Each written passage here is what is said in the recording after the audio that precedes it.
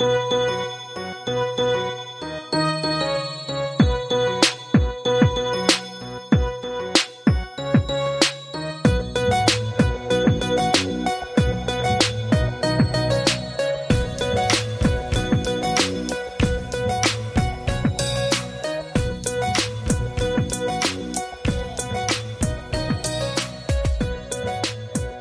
to Bad Patient, Malpractice Makes Perfect. I'm Robin Donovan. And I'm Laura Bierce. And we're here for episode 2 to bring you our take as two bad patients on health news, medical updates, and everything in between. So maybe, Laura, since this is just our second episode, we should tell everyone how we do this again. Do you think? Yeah, for sure, because they probably have forgotten since last week. I mean, hard to believe that's possible, but yeah, go for it. You explain. So I find some interesting topics that I find interesting, so it's me. It's my fault. If you'd like to suggest a topic, you can do so by tweeting The Bad Patient on Twitter. And then I send Robin just a one-word description of what we're going to be talking about, and then right before we get started, I email Robin the article, so she's just giving you just a fresh take for what she is reading and kind of processing it that way, whereas because she's understands more medical things than I do. I don't. And I'm a little more obsessed about it, I guess you could say. Okay. Just mildly. Yeah, and I also want to point out that sometimes the words that you send me are, like, very questionably related. Like, I think one of the ones this week was clocks, and I was like, I was like circadian rhythms or, like, sleep phase disorders. So there's an element of mystery. Yeah, I mean, the game that I play in my head, spoilers, is what can I do to confuse Robin today? And sometimes you also, like, spell them wrong. So there was one, I think there was one last time that was, like, heat attacks. And I was like, oh, like heat stroke. And then it turned out to be heart attacks. So, you know. I just like to keep you on your toes. It's working. It's totally working. All right. So what do you have for me this week? I just opened my email. So our first article comes from NBC News.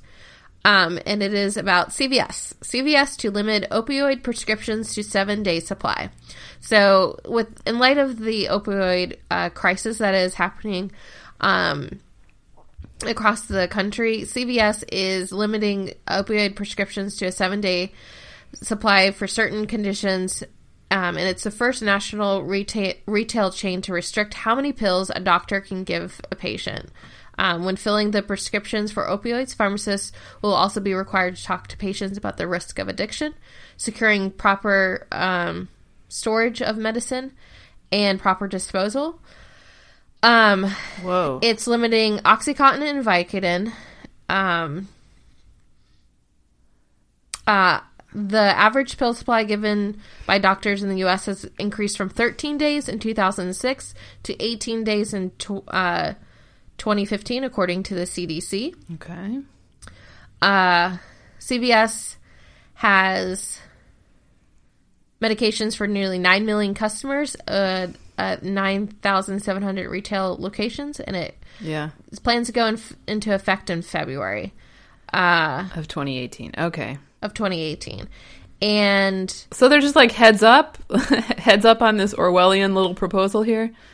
Yeah, well, the other thing I think is interesting in this article is that something I didn't realize because I'm a non-smoker, that CVS was the first large retail pharmacy to stop selling cigarettes in 2014. Yeah, and actually, in 2015, CVS came out with some analysis, which I haven't examined closely, where they claim that they have actually, in a small but significant way, reduced the number of cigarettes sold to people in the U.S. So there was this, and I just know because I followed this story when it first came out, because I, unlike you, was really excited about it, although I am also not a smoker. Thank God. But so CVS claimed that, this would reduce smoking, and their detractors said, everyone's just going to go and buy the cigarettes elsewhere. And CVS is now saying, no, there's been a small decrease. And I honestly, I was a big fan of them not selling cigarettes. I thought that could have a very positive impact on public health. So I feel I don't know. Is it hypocritical if I say that I hate this? Maybe CVS is also saying that with their... So the reason why they're talking about securing the drugs and disposing of the drugs is because 5% of adults have admitted to sharing, taking opioids without their doctor's permission. Yeah, often getting the meds for free from their friends and relatives. Yeah, and since they're highly addictive, part of it kind of at the end kind of talks about it, about whether or not it's do no harm and whether or not reducing the amount of opioids that they're giving out, not necessarily like the amount or whatever, but just like how much you have, so you have to keep coming back without offering like an alternative to pain treatment or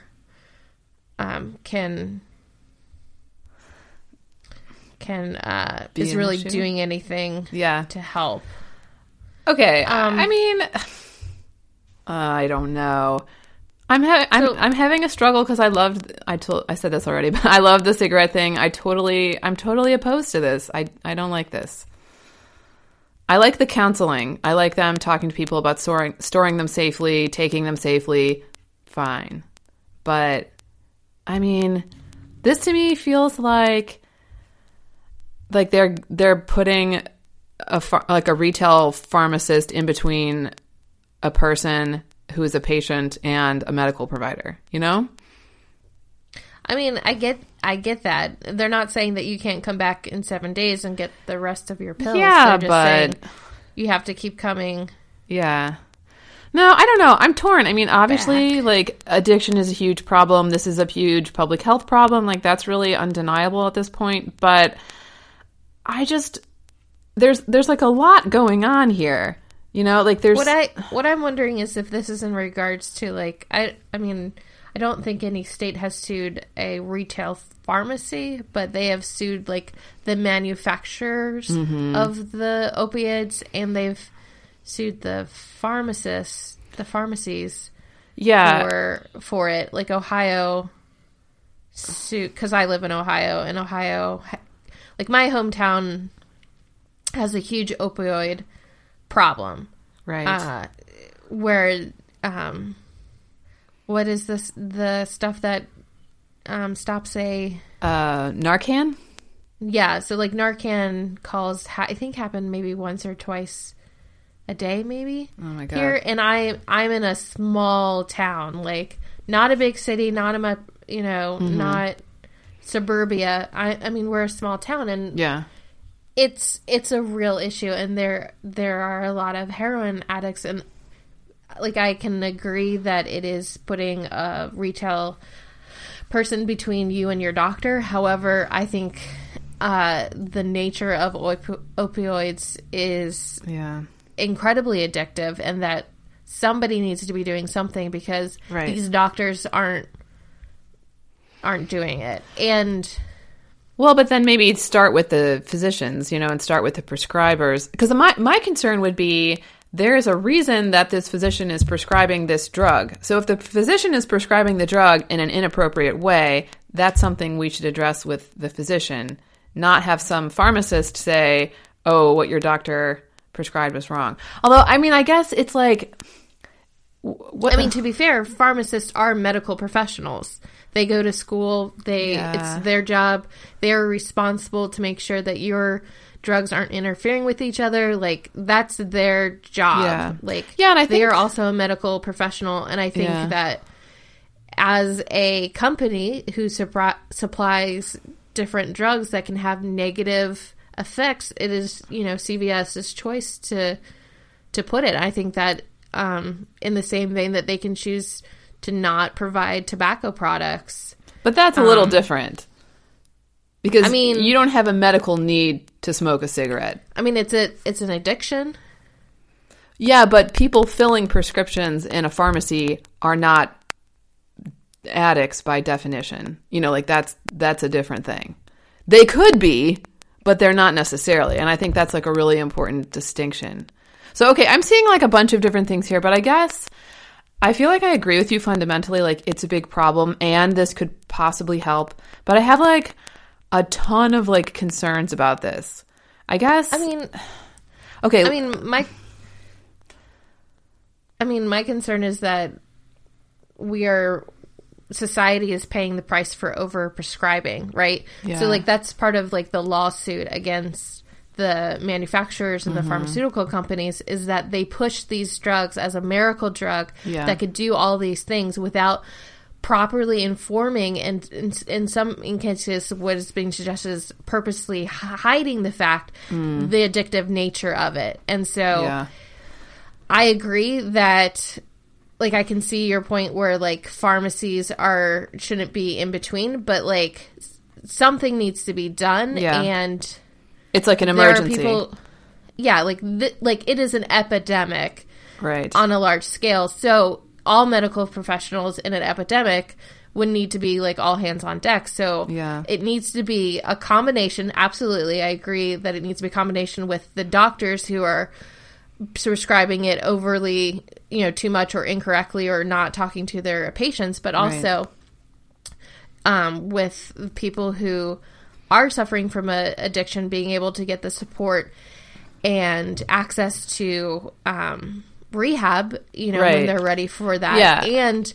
And with the people who are fulfilling these prescriptions. I mean, these are the people who see it day in and day out. Like, your doctor won't see you with your addiction, but your pharmacist might. Your pharmacist might.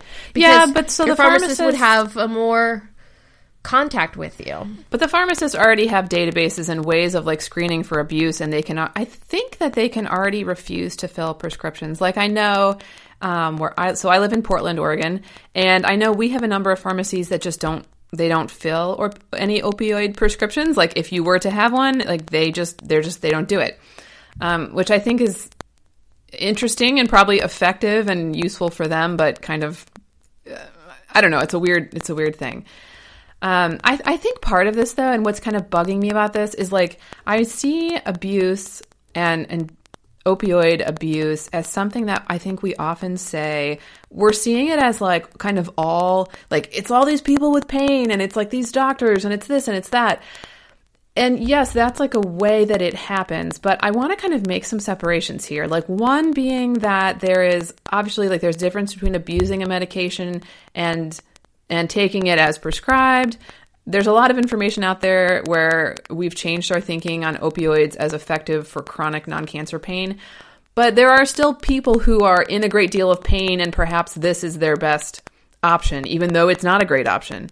So there's that. I also think pharmacists may not be super educated on abuse, so that kind of concerns me. In these cases where the pharmacist can control whether or not a patient or a person receives a medication that their physician has prescribed, if the pharmacist can say no to that, then I want to be very, very sure that the pharmacist is, like, I don't know, do they have access to the person's medical records, and are they truly, truly well educated about abuse? But really, to me, the biggest issue here is that I feel like we're treating abuse as a moral problem, when really it's more of a medical problem. So you could argue that this then is a step in the right direction of saying, okay, we're gonna be more hesitant about how we prescribe. But the truth is that acute pain that's not adequately treated can turn into chronic pain. So say you have an injury and you go and you get your prescription, and, like, I mean, how many of us, I wonder if there's going to be people who need the medication who should be legitimately taking it for an acute condition that are then, like, not going to have time to go back. It seems like something that could disproportionately affect low-income people. So I will admit these are all kind of minority situations. Minority meaning most people are not in the situation, but we have a lot of problems with being moralistic around abuse. And then I think we start to, like, deputize people who maybe aren't qualified. And I would really prefer that we start to see abuse as a true medical issue and start treating people with addiction both like human beings and in an effective way, which may not involve like putting them in prison, but offering them rehab and support services and social services, and allowing them to relapse without locking them up, because that is part of like this disease process. So I don't know. Like, I totally see what you're saying, that this could really help, but it just worries me, you know? It worries me. Yeah, I mean, it's a question.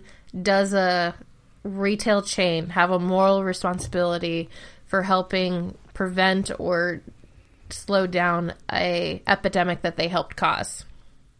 What is their responsibility for? Yeah, or like, do we say like, are they responsible? Like, is the CVS pharmacist? I mean, they supplied the drugs. Yeah. So yes. Yeah. They, whether completely legitimately. Yeah. And legally, but yes, they absolutely watched the selling of these drugs and push, helped push for it. The pharmacists, the doctors, the drug companies, the manufacturers, they all are, in my opinion, morally culpable for the epidemic that we have. Yeah, and I think also we as human beings who are sometimes patients are also responsible. Because one of the ways that people become addicted, I think a lot of people think, oh, it's people with pain, or like it's people who the medications are prescribed to, who are like, that's all the people who become addicts. But one interesting thing I found when I was researching this was that a lot of it happens through what's called drug diversion. So it'd be like, I don't know, like, did you ever have your wisdom teeth out or something? No, I am very wise. No. Well, I already knew that.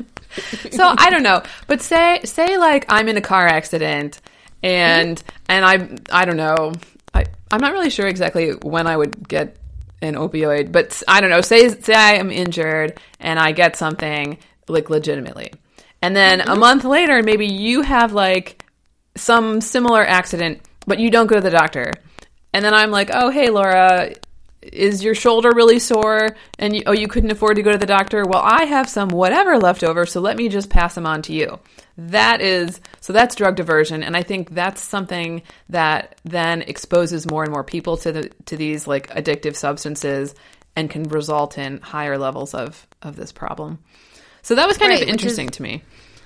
Right, which I think is like what CVS is trying to do with the talk of proper disposal. Yeah. So, like in theory, your pharmacist would talk to you about your opioids, and then when you don't need them, you know how to properly get rid of them so they're not in your cabinet when my shoulder hurts because I was hit by a car but didn't go to the doctor. Exactly. Or whatever, Yeah. So I think like that is one way that CVS is trying to. I don't think that it is. I mean, they're not prescribing alternative medicines instead of what your doctor is doing, and they're not trying to get you help, but they are trying to maybe limit that diversionary. Yeah. What did you call it? Diversion. Drug diversion. Drug diversion by having you have less. Access. Smaller supplies, you would have less access, and you would know what to do with it and know not to give it to your friend. I think what I'm thinking of is also like I can't think of the exact term, but the phrase number needed to treat is floating through my head.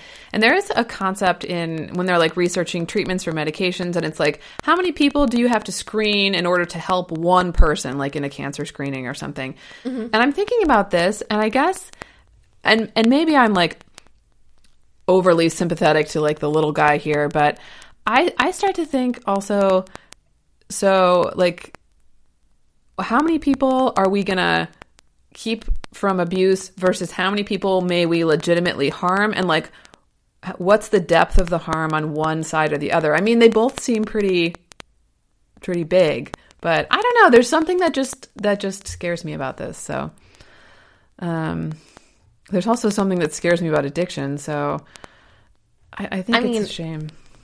To be fair, I am biased about this topic, extremely so. My husband is a former addict, and we talked about this and just when I saw the article. And as a former addict, he thinks that this is a positive step because he knows how easy these drugs were to get a hold of. And I mean, part of preventing other people from going down the same path that he did is, to cut the supply in the more legitimate ways in which people get access to those. I mean, and so for me, that's my bias, and that's why I think I'm a more stronger proponent of it than maybe the average layperson, because it ruined my husband's life, and if he hadn't had those experiences, we would never have met. So in the grand scheme of things, it all worked out for the best. But like, he had some really rough years because of addiction, and it was opioid, and he, in my opinion, is lucky that he survived it. Came out of it. Yeah, for sure. Because when people can't get access to opioids, they use heroin, and that's where a lot of our current overdoses are happening. And I realize that this might cause more people to go to heroin, but in my head, I hope that it means that less people get addicted. Exactly. From it. Yeah, Laura, so I think, thanks for sharing that. And, that's obviously something that I knew, but I know our listeners did not know. And I think it's something that I think, people don't realize that the people that we see in our lives every single day often have overcome things that are invisible to us, right? And so we think about people with addiction, and I think that's what bothers me about all the judgment is we think those bad people. But the truth is that for some people, they might use a substance one time and become addicted. So, that's really rough. And I think, to be fair and to have a little disclosure on my part, I had some experiences in college where, in retrospect, I feel like I needed pain medication, in emergency room situations, and did not receive it because I was 19 and 20, and it was just kind of you're good. And, and sometimes the people were even kind of rude or treated me, as if I was under suspicion. So I think that having been in some of those situations where I was in a great deal of pain and then there was no assistance, I feel for these people now who may be really relying on these medications, if that makes sense. Yeah. But you wouldn't have gotten your pain medicine from CVS. That would have been prescribed in the hospital. That's a different pharmacist. That's a different situation. But I totally get what you're saying. Yeah. About that. That some doctors, it's a pendulum, right? So some doctors prescribe too freely, and others were way too stingy. And to be totally nerdy, there might have been some gender bias about that, because oh god, yes, that's another thing too, is that women complaining of pain are less likely to receive pain medication than men, because they're less likely to be taken seriously. Right. There's some really, oh god, I'm glad that wasn't the topic. I don't even know if I could talk about that. I think I might just start crying. No, it's so disheartening when you look at the statistics on minorities and women, and God help them, minority women who go into emergency room situations and they say I'm having terrible pain, and it's just they're Take it off. Yeah, everyone's Man just up. Stop being hysterical. Laura, we got to move on. I'm going to just start yelling about gender issues. Okay.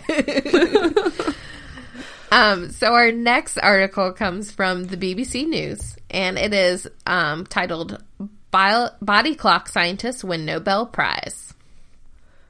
And I'm sure body clock scientist is their preferred term, right? Yeah. Oh my God, it's James Gallagher. Shout out James Gallagher. Love your work. Okay. What? He's good. I read a lot of his stuff. You're such a nerd. I love you. I know. Okay. I had to scroll up and see where that name came from. Sorry, James. So this is talking about the body clock, or circadian rhythm. I knew how to say that word, but seeing it written, it looked different than what I thought it would be spelled like. That's fair. Is the reason why we sleep at night. and different changes in behavior can change body function. And so 3 U.S. scientists, Jeffrey Hall, Jeffrey Rosbash, and Michael Young. Michael Rosbash. Michael Rosbash. Yes. I think we pretty much killed his name. So Michael, wherever you are, we're very sorry. Rosbash. So there are 3 U.S. scientists, Jeffrey Hall, Michael Rosbash, and Michael Young, will share the prize. They kind of broke this wide open, and they're kind of the reading, or the grandfathers of. You changed that from fathers to grandfathers. Is that because you look down in the picture and they all have white hair? No. You ageist. I heard about this on NPR. Oh. And they called them grandfathers, I think. Of like clock biology, like looking up how all of that started. So like if you've ever traveled, and you've been jet lagged, that's your circadian rhythm being out of sync with the world around you. Super tangent about jet lag. Because I went through this period this summer where there was like 5 or 6 trips that I took in 6 weeks, and 3 or 4 of them were like into a different time zone. And I became somewhat obsessed with the concept of like beating jet lag, or just at a certain point of like mental breakdown, like whatever happens in your mind where you keep going back and forth, it's not good. I started talking to other people about how they experience jet lag, and I swear to you, every person I talked to said that they were totally fine. Like, oh no, Rob and I go here, and I just stay up, or I go to bed early, or whatever. Like, they made it sound like they took a little nap, or they went to bed an hour early, and they were completely unaffected. So then I felt like, is there something wrong with me that I feel like affected for multiple days? Like, it seems like if it's 3 hours or more, it takes me a few days to really, like, lock in and feel like my normal self, right? Mm-hmm.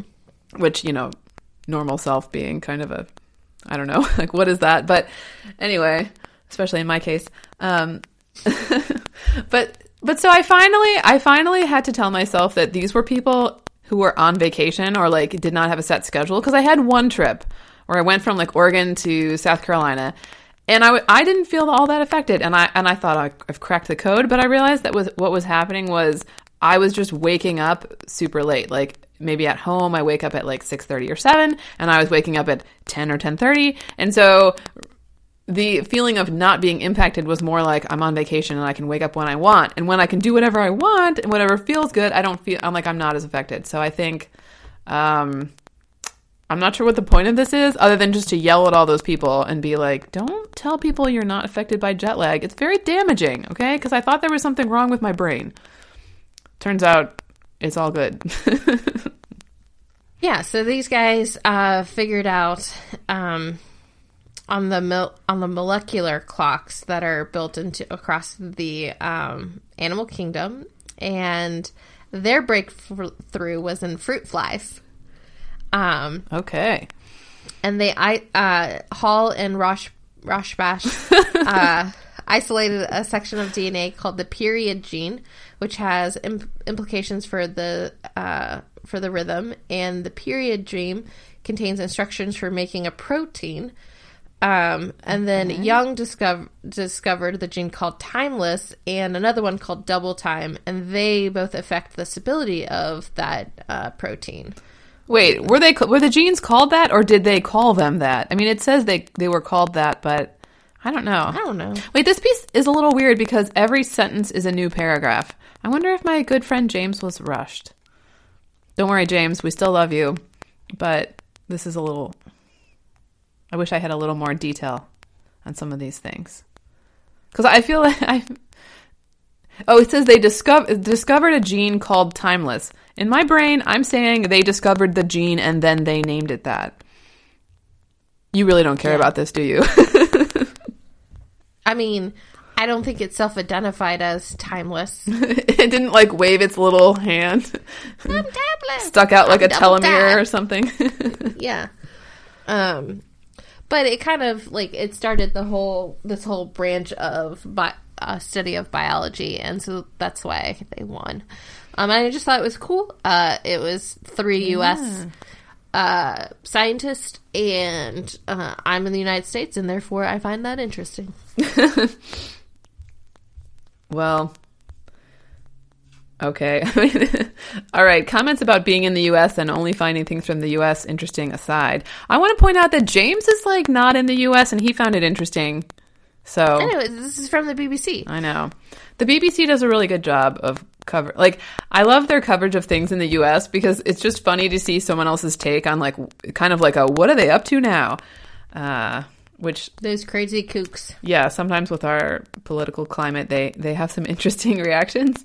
But yeah, I think the whole body clock thing has been like hugely impactful in recent years. But I think there's still some like circadian rhythm bias. And I was talking to a friend about this the other day. We both felt like we were night people or like at least not early morning people, but felt like the world to a certain extent is really set up for morning people, like people that can get up and then be somewhere and ready to go at 8 a.m.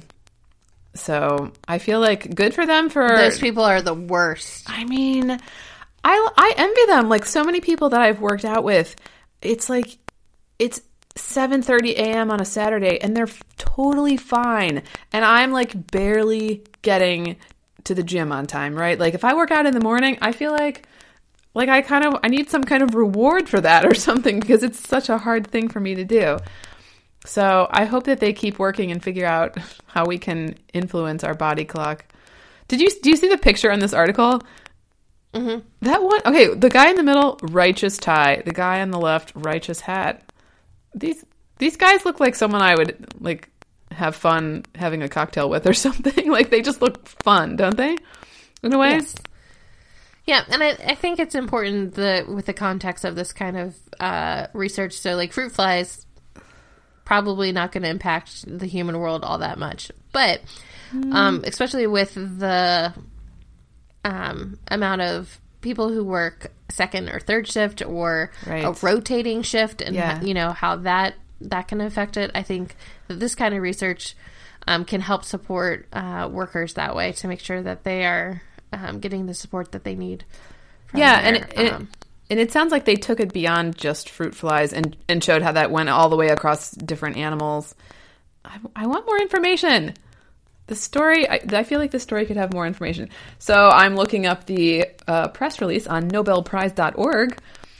That's cute that the Nobel people bought nobelprize.org. Man. Okay. So it seems like based on the press release that what was exciting about what they did was isolating the gene that controls these normal rhythms. So it was kind of a genetic discovery. I think the article might not emphasize that as much as it could, but so that ended up being something that applied to all sorts of different species. And fun fact, did you know that the word circadian is Latin circa around dies, meaning day? That's exciting. Yeah, I knew that. Yeah, I think a lot of people don't realize that your circadian rhythms are very, like, they can be easily, what do you call that? Kind of like knocked out of whack. And that can affect all sorts of things like your immunity, your immune system and ability to respond to threats is compromised. And there's some pretty terrifying information about people who work the night shift. If that's not their normal rhythm. And I think it would be a tiny, tiny minority of people for whom that would be. It shortens your lifespan. It increases, I think, your risk for heart disease. Like, don't quote me on that, but there's all sorts of links to various ailments because it's just like your body is saying essentially like this isn't right. So, quote Robin Donovan, your body is saying no to this. Cool. I just thought it was interesting because it's just like something that's super. Like research can sometimes feel like it's super inaccessible, and I just like the Nobel Peace Prize. So. Well, to be fair, this isn't the Peace Prize. This is just the Nobel Prize. Yeah. But and I think maybe the Nobel Prize is easier to Fruit flies contextualize. did not bring about world I mean, clarification. but we don't want to say they couldn't, right? But they still might. Like, so bring it on, fruit flies. But no, I think the cool thing about the Nobel Prize in a way is it's kind of, as far as I understand it, it's recognizing almost like a lifetime of work. So they are kind of taking the 100,000-foot view, and maybe that's why it's easier for us to look at and say like, oh yeah, that's obviously a really good thing. Whereas like your everyday research, you know, it is not likely to have this kind of impact, because this, I'm sure it's not like one study, it's their whole careers, which is why they're what do you call them, the grandfathers? That's why they're the grandfathers. Thanks, grandfathers, appreciate all your work. So our next article is from Fox News, and it is National Breast Cancer Awareness Month, key terms you should know. Oh my god, this lead image, what is that? That is a woman, patient with breast cancer. There are a series of terms that you should be familiar with. Oh, that's a stock image of a woman. Eye stuck. She grabbing her tatas. And she's wearing a pink tank top. Wow. Yeah. I bet you there's this image with her wearing an orange tank top, a green tank top. You know what? Blue tank top. I bet. Like they just modified the color without. I'm not saying that they made her wear a bunch of shirts. God, what? Okay. All right. Tell us what the article is about. I'm going to try to stop looking at this. So the article is about different terms that you should know with regards to October being Breast Cancer Awareness Month, and what they mean, which I thought was good to know. I mean, it feels a little clickbaity to me, but fine. I mean, yeah. It absolutely is. Like a little info is not bad. I get breast cancer, and I don't know what BRCA1 and BRCA2 are. I could type in that, and if this pops, it's an easy way for me to understand and help me be a bad patient. Although, to be fair, these two sentences hopefully are not the only information that you're going to get. Well, it's a starting point, right? Yeah. That's true. I like the first word, benign, when something is not cancer. That's very important. Yeah, well, if you have a lump and it's benign, then you're cool.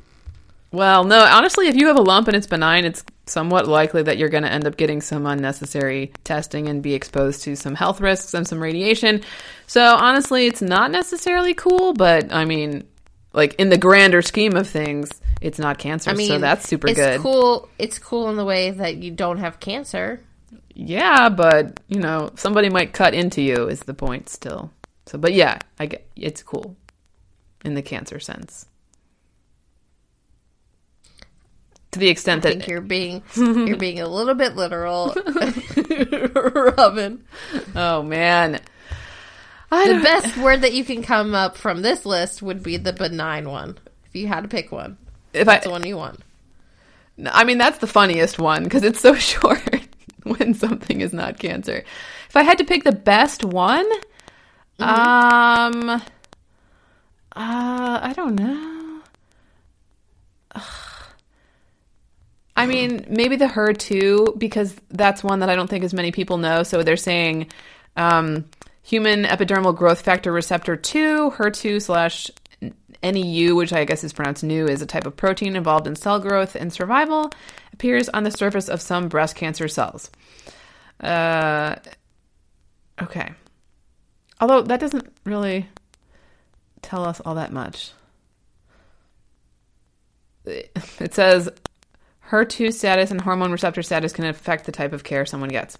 So, I mean, I guess, like, props to these people for giving us, like, a little topical vocabulary type of thing. And this is honestly the kind of piece that I think I might write if someone said, it's Breast Cancer Awareness Month tomorrow. Come up with something. And it was, like, 4:45 and I wanted to leave at 5. Then I'd be like, here's what you need to know. I don't know. Help me out, Robin. Do you see a name on this piece? Actually, my computer's frozen, so I can't tell you. No, and I wouldn't call someone out anyway, like, on something negative. I mean, this is just kind of a generic piece then, right? Like, oh, I see what you're saying. not- There is no, yeah. So, I mean, this is, I'm not saying like somebody just dialed it in. We should call out Joe Schmo for just dialing Yeah. in. No, I'm just saying like, yeah. They didn't even think it was This- worth bylining. yeah, this Yeah. doesn't have a byline. Okay, so forget this article because it's just a vocabulary. What's your feeling on Breast Cancer Awareness Month? I mean, I feel like people are aware. Yeah. I mean, I'm kind of, I have like mixed feelings because like I feel like breast cancer is like the sexiest of all the cancers or whatever. Yeah. Cancer is like the sexiest of all like diseases that you can have with like the amount of research that goes into it and the amount of like awareness of it. Like a lot of people are aware of what cancer is, and you know it's a big scary word. And if I have never had a cancer scare, so like it's just, you know, yeah. I think that it's important that women, you know, check themselves and talk to their medical professional. Well, to make that's sure if actually they- no longer the recommendation. So they now advise against, and Checking yourself? yeah. So they're saying that was not a. well, then why is effective this enough. woman grabbing her boob? Well, I guess Fox didn't hear about that. Yeah, so it used to be the recommendation that women in the U.S. did monthly self-exams, but more recently they updated that and said that was no longer necessary. So women were, I guess, not. I don't know. It didn't have as much of an impact as they had hoped. So we're not medical professionals and we're not very good at finding cancer within ourselves. Right.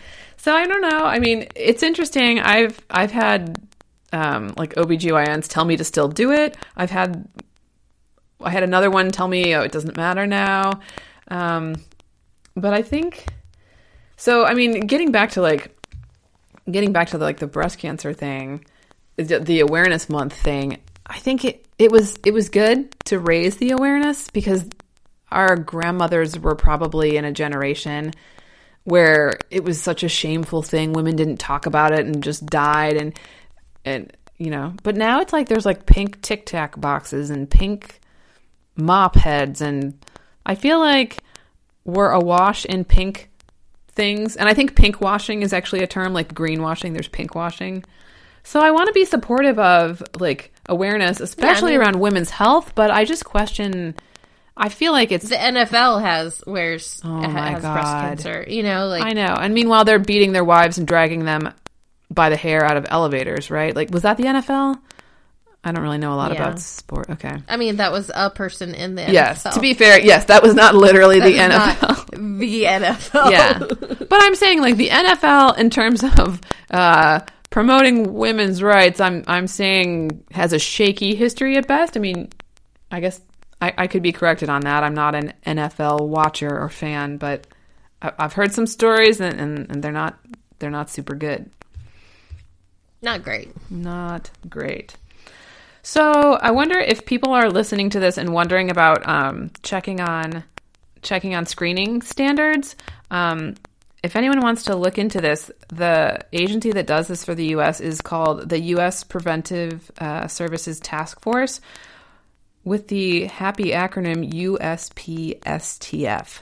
And they actually publish all of their recommendations, and I think they even rate them on like a letter scale. So they'll say like, this is what we recommend, and this is like a B+. Like, we're pretty sure. So sometimes those can be hard to interpret because like they don't have all the information about everything. But I thought we may have just raised questions in people's minds about whether or not they should be doing things. So talk to your doctor, and if you want to know if your doctor is following the USPSTF guidelines, say that 5 times fast, you can check that out. Yes. I know. I think that they are US Preventive Services Task Force.org. All spelled out? Yes. Just the way I said it. So US Preventive It's really long. Service. You know what? You're going to have to Google it. Maybe we could tweet out a link or something. Okie dokie. So if you follow us on The Bad Patient on Twitter, we will tweet a link where we send you to this website so you can see for yourself, and you do not have to trust us since we are, after all, just bad patients. But yeah, no, I think. Question. Yes, ma'am. Question, Robin. Go for it. Is that URL less than 140 characters? Because we can bit.ly it if it's not. I know. Actually, it is an extremely long... Listen, Laura, they're not branding experts. They're medical experts, okay? Like, or they're scientists. Maybe somebody needs a strategic rebranding. You know what? They should call me for that. All right? They should. But they haven't yet, and that shocks me. That shocks me every day. Hey, USPSTF, if you want some help with your branding, tweet us at The Bad Patient. We'll be here. Hit me on my mobile. Hit us on our mobile. Oh, man. I actually really like their website. I think it's like really user friendly. But I'm going to shut up about it before you call me a nerd again. I feel like we're right in the cusp of that. Yeah. All right. You ready for our last topic? No, I'm not at all ready. Okay, I have another thing to say on this one. Go for it. Okay, so there's obviously a lot of controversy around breast cancer and breast cancer screenings, and I don't personally want to take a super strong stance, but there is a health journalist who is female and who I hugely respect, who has covered this issue, and mammograms specifically around breast cancer, almost annually for a number of years, and it's gotten to the point where now the updates are like, I can't believe I'm still writing about this, but she adds information every single year. Her name is Christy Ashwandon, which is really hard to spell, but she writes for a website called 538.com. You can spell that out, 538.com, and she has covered this in such detail that I really think if you want to do a ton of research and learn more about the mammogram debate and how these screening guidelines come out and like why there's so much controversy and why there's so much misunderstanding. I feel like we don't have time to go through all of it here, but I would highly, highly recommend checking out her work. And her last name is spelled Aschwanden. So there you go. Cool. Yeah, thanks. She is amazing. Now are you ready? I'm ready. Okay. So, inspired by your current medical fascination, I found an article on health.com. So, take it for what you will. The article is, warning, do not mix these supplements. Even the most common supplements can have surprising interactions with drugs and other supplements. Okay. So, it's just talking about being cautious with these combos. It's talking about fish oil, calcium. Cool. Yeah, okay. Yeah. Melatonin, yeah. St. John's wort, vitamin D, zinc. Vitamin D. Thought vitamin D was good for everything. Let's check this out. Might decrease the effectiveness of cholesterol-lowering drug of Lipitor. Which I feel like half of America is currently taking, so... And can also interfere with some high blood pressure medications. So this story kind of reminds me of my grandmother, who is 86 years old, but at the time she was probably in her 70s. Okay.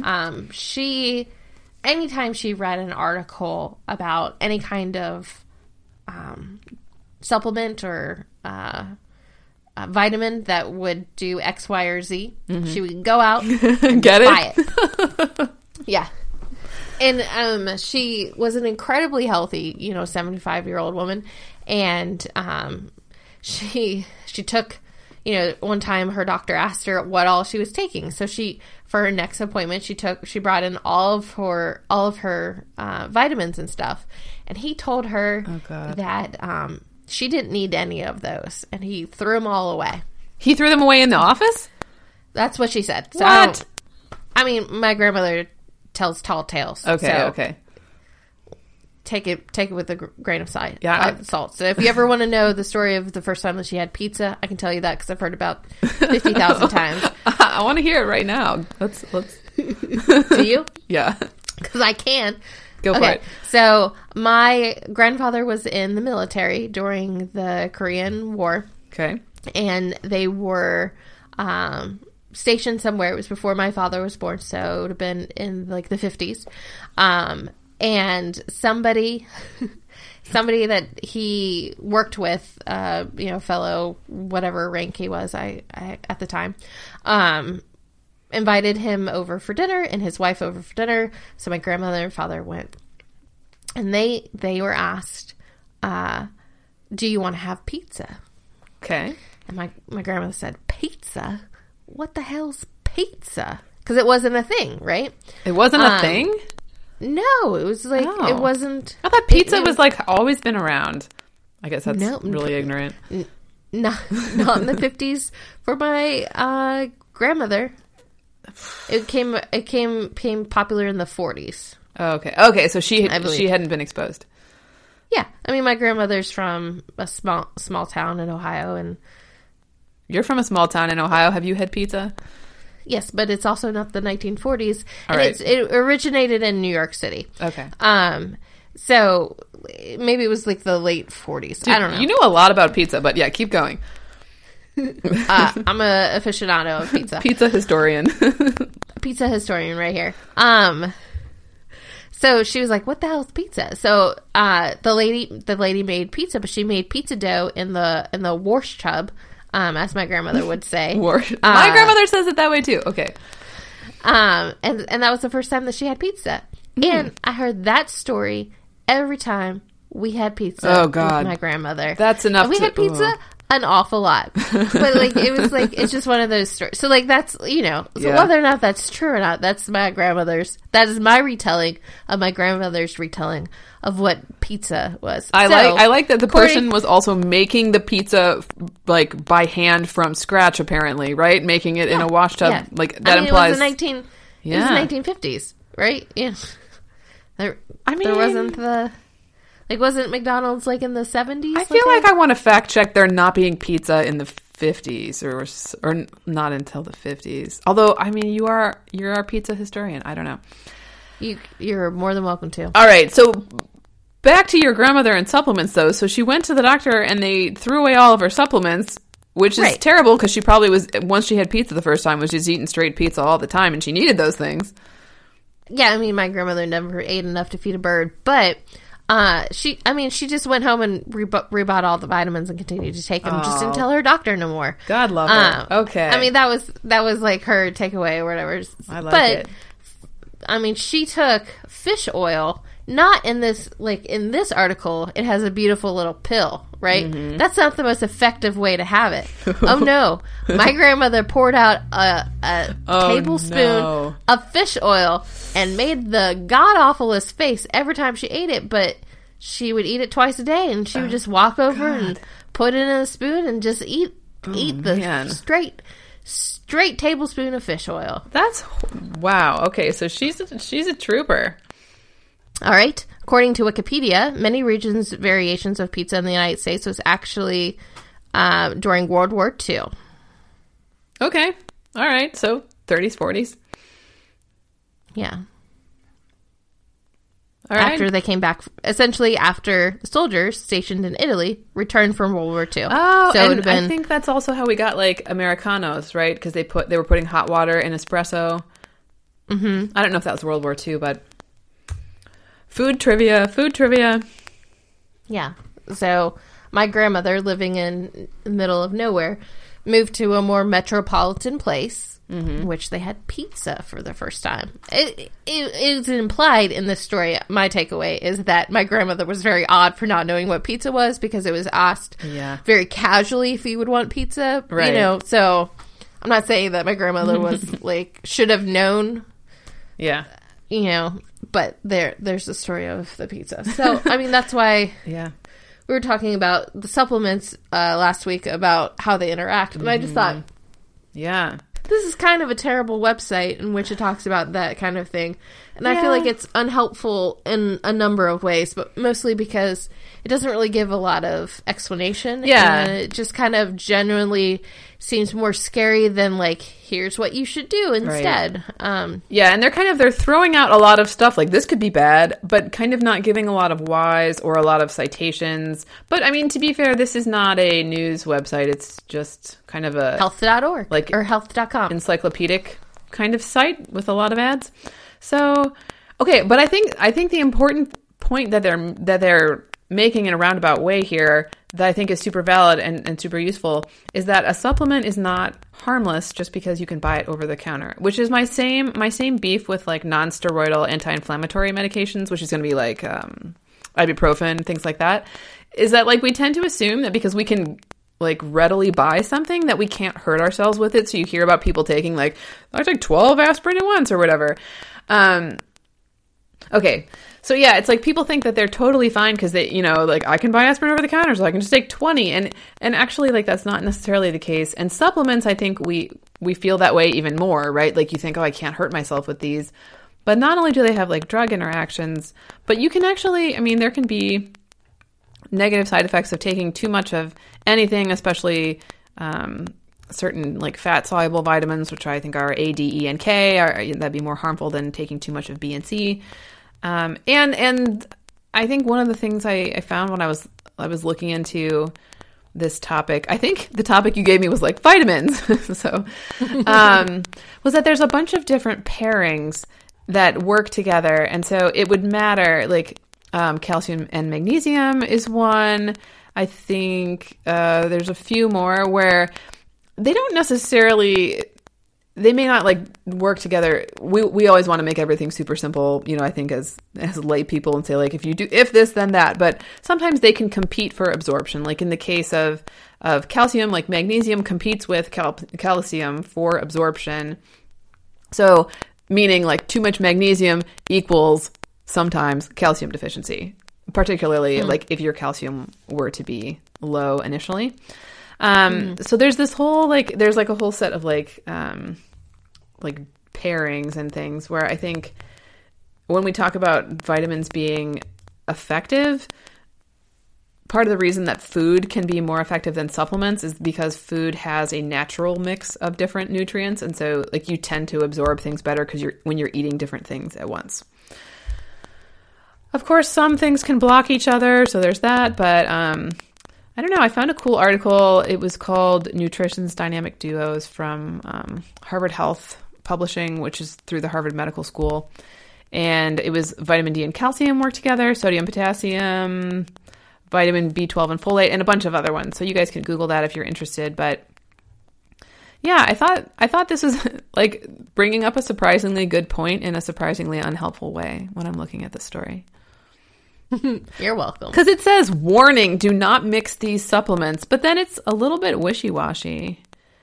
You know, the other thing I think that like I would take away from this is that it is important to talk to anyone who's prescribing you anything to mention the supplements you're taking. Because I think we tend to kind of be like, yeah, whatever. It's like I'm taking a little vitamin D, like nobody cares. But maybe it matters. Yeah. Mm-hmm. Your doctor won't know if you don't tell them. Yes. Do you take any supplements, Laura? Anything good? I do not.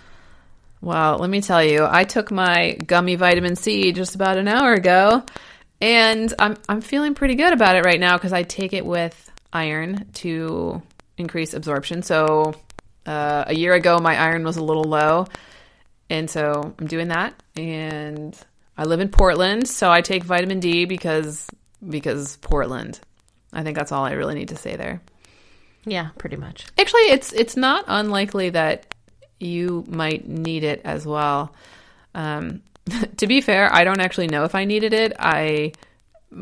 This doctor that I saw. Are you being a bad patient? No, I think the provider I saw was fine with it. He had said like, do you want to get tested for vitamin D deficiency? And I was like, no, I mean, I'm from Ohio and now I live in Oregon. So I think it's safe to assume. You know, like, so we just decided to start doing it and then test after a year or something. Of course, I didn't get the test again, so I still need to do that, but. Bad patient. Yeah, kind of. Hey, I just moved here. I'm still trying to sort out the who's going to do what, so I give myself a pause. Listen, I'm like clicking around closing windows so I can like look at vitamin stuff, and I just got back to that one with the woman in the tank top, the headless woman in a tank top grabbing her chest. Why? You know? Why not? I guess. So, I don't know. Hey, did you know that vitamins are not regulated by the FDA? I did not. They're not. And as far as like safety and effectiveness, so the FDA might like let us know if there's been like a bacterial contamination issue or something, and manufacturers have to tell the FDA if there's like a new ingredient prior to marketing it. But that's like the other freaky thing about supplements is they're not. I think I used to kind of assume that like they're selling it somewhere or in the US, and it's been like someone checked to make sure that what's in it is what they said is in it. So not necessarily the case. But there is a group called the NSF that like certifies and independently tests supplements. But in my like admittedly limited experience buying supplements, like I tried to find some iron that was, NSF certified, and a bunch of the ones that I saw in the store, and this is totally anecdotal, but a bunch of the ones I saw in the store were like not on their website, and I had trouble like figuring out how to get the ones that they listed. And so I think there's like a lot more to this whole vitamin thing than we want to, iron's a mineral technically, but there's a whole lot more to the supplement thing. I was totally going to call you on that, Robin. I know. Thanks for jumping on that grenade. Oh, man. I don't know. I always kind of worry about the supplementation. Like, I just wonder what's in it, and I don't know. There was a thing that came out like a few years ago about heavy metal contamination in protein powder, which really is what like turned my like intellectual volume dial up to 10 on this issue. And now every time there's like any kind of supplement or whatever, I'm always like, well, but could there be like arsenic in this, or like, because it just kind of freaks me out that we like, why do we not regulate this stuff? Like, really? I mean, I'm sure it's to be the poli-sci person in the room. It's probably lobbyists have prevented it. If I had to guess. Wait, explain more about that. I don't really understand. Why is it obvious? I mean, if it's not regulated because somebody probably at one point in time tried to, and different lobbyist fractions probably stopped it. So why are certain foods more heavily regulated than your protein powder? Or like... like where did our nutritional or they things pushed for a come classification of protein powder to not be considered a food supplement, therefore it's not regulated. It's all political. It's okay. Well, listen, I fact checked myself about it. Well, I'm glad you have a poli-sci take on this stuff. I think that's good, because God knows I don't. But I'm a good fact checker, and I have fact checked myself while you were talking, because I can't listen, right? That's not my thing. But no, so I'm sorry, you said something? Not really. So the FDA does technically, they regulate the supplements, just not under the same guidelines as conventional food and drug products. So I'm going to lesser. Yeah. So I guess they do something. I'm going to wildly speculate that is because there's been a push to prevent it from being at the same level. Yeah. At one point in time. So do you have any current medical fascinations? Well, yeah, kind of. I went on this date, story of my life, right? I went on this date, with a guy who is like a newly minted physical therapist. Like, I think he's within a few years of getting his, doctorate. Which is a thing now. Like, physical therapists used to just, like, you'd get a PT, which I think was, like, a master's degree, but now it's, like, very much more common to get a doctorate, I believe.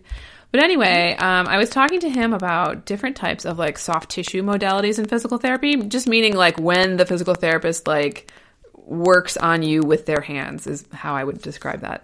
And was kind of asking him just about different things. So I have a physical therapist. And was just asking him, like, yeah, like when he's doing X and Y and Z, like, what's that about? And it turns out that I had thought, there's like maybe 5 or 6 different things they could possibly be doing. Like, there's, for example, there's like myofascial release, and there's something called like an active release technique. And I'm no expert on the various, I can't differentiate them all.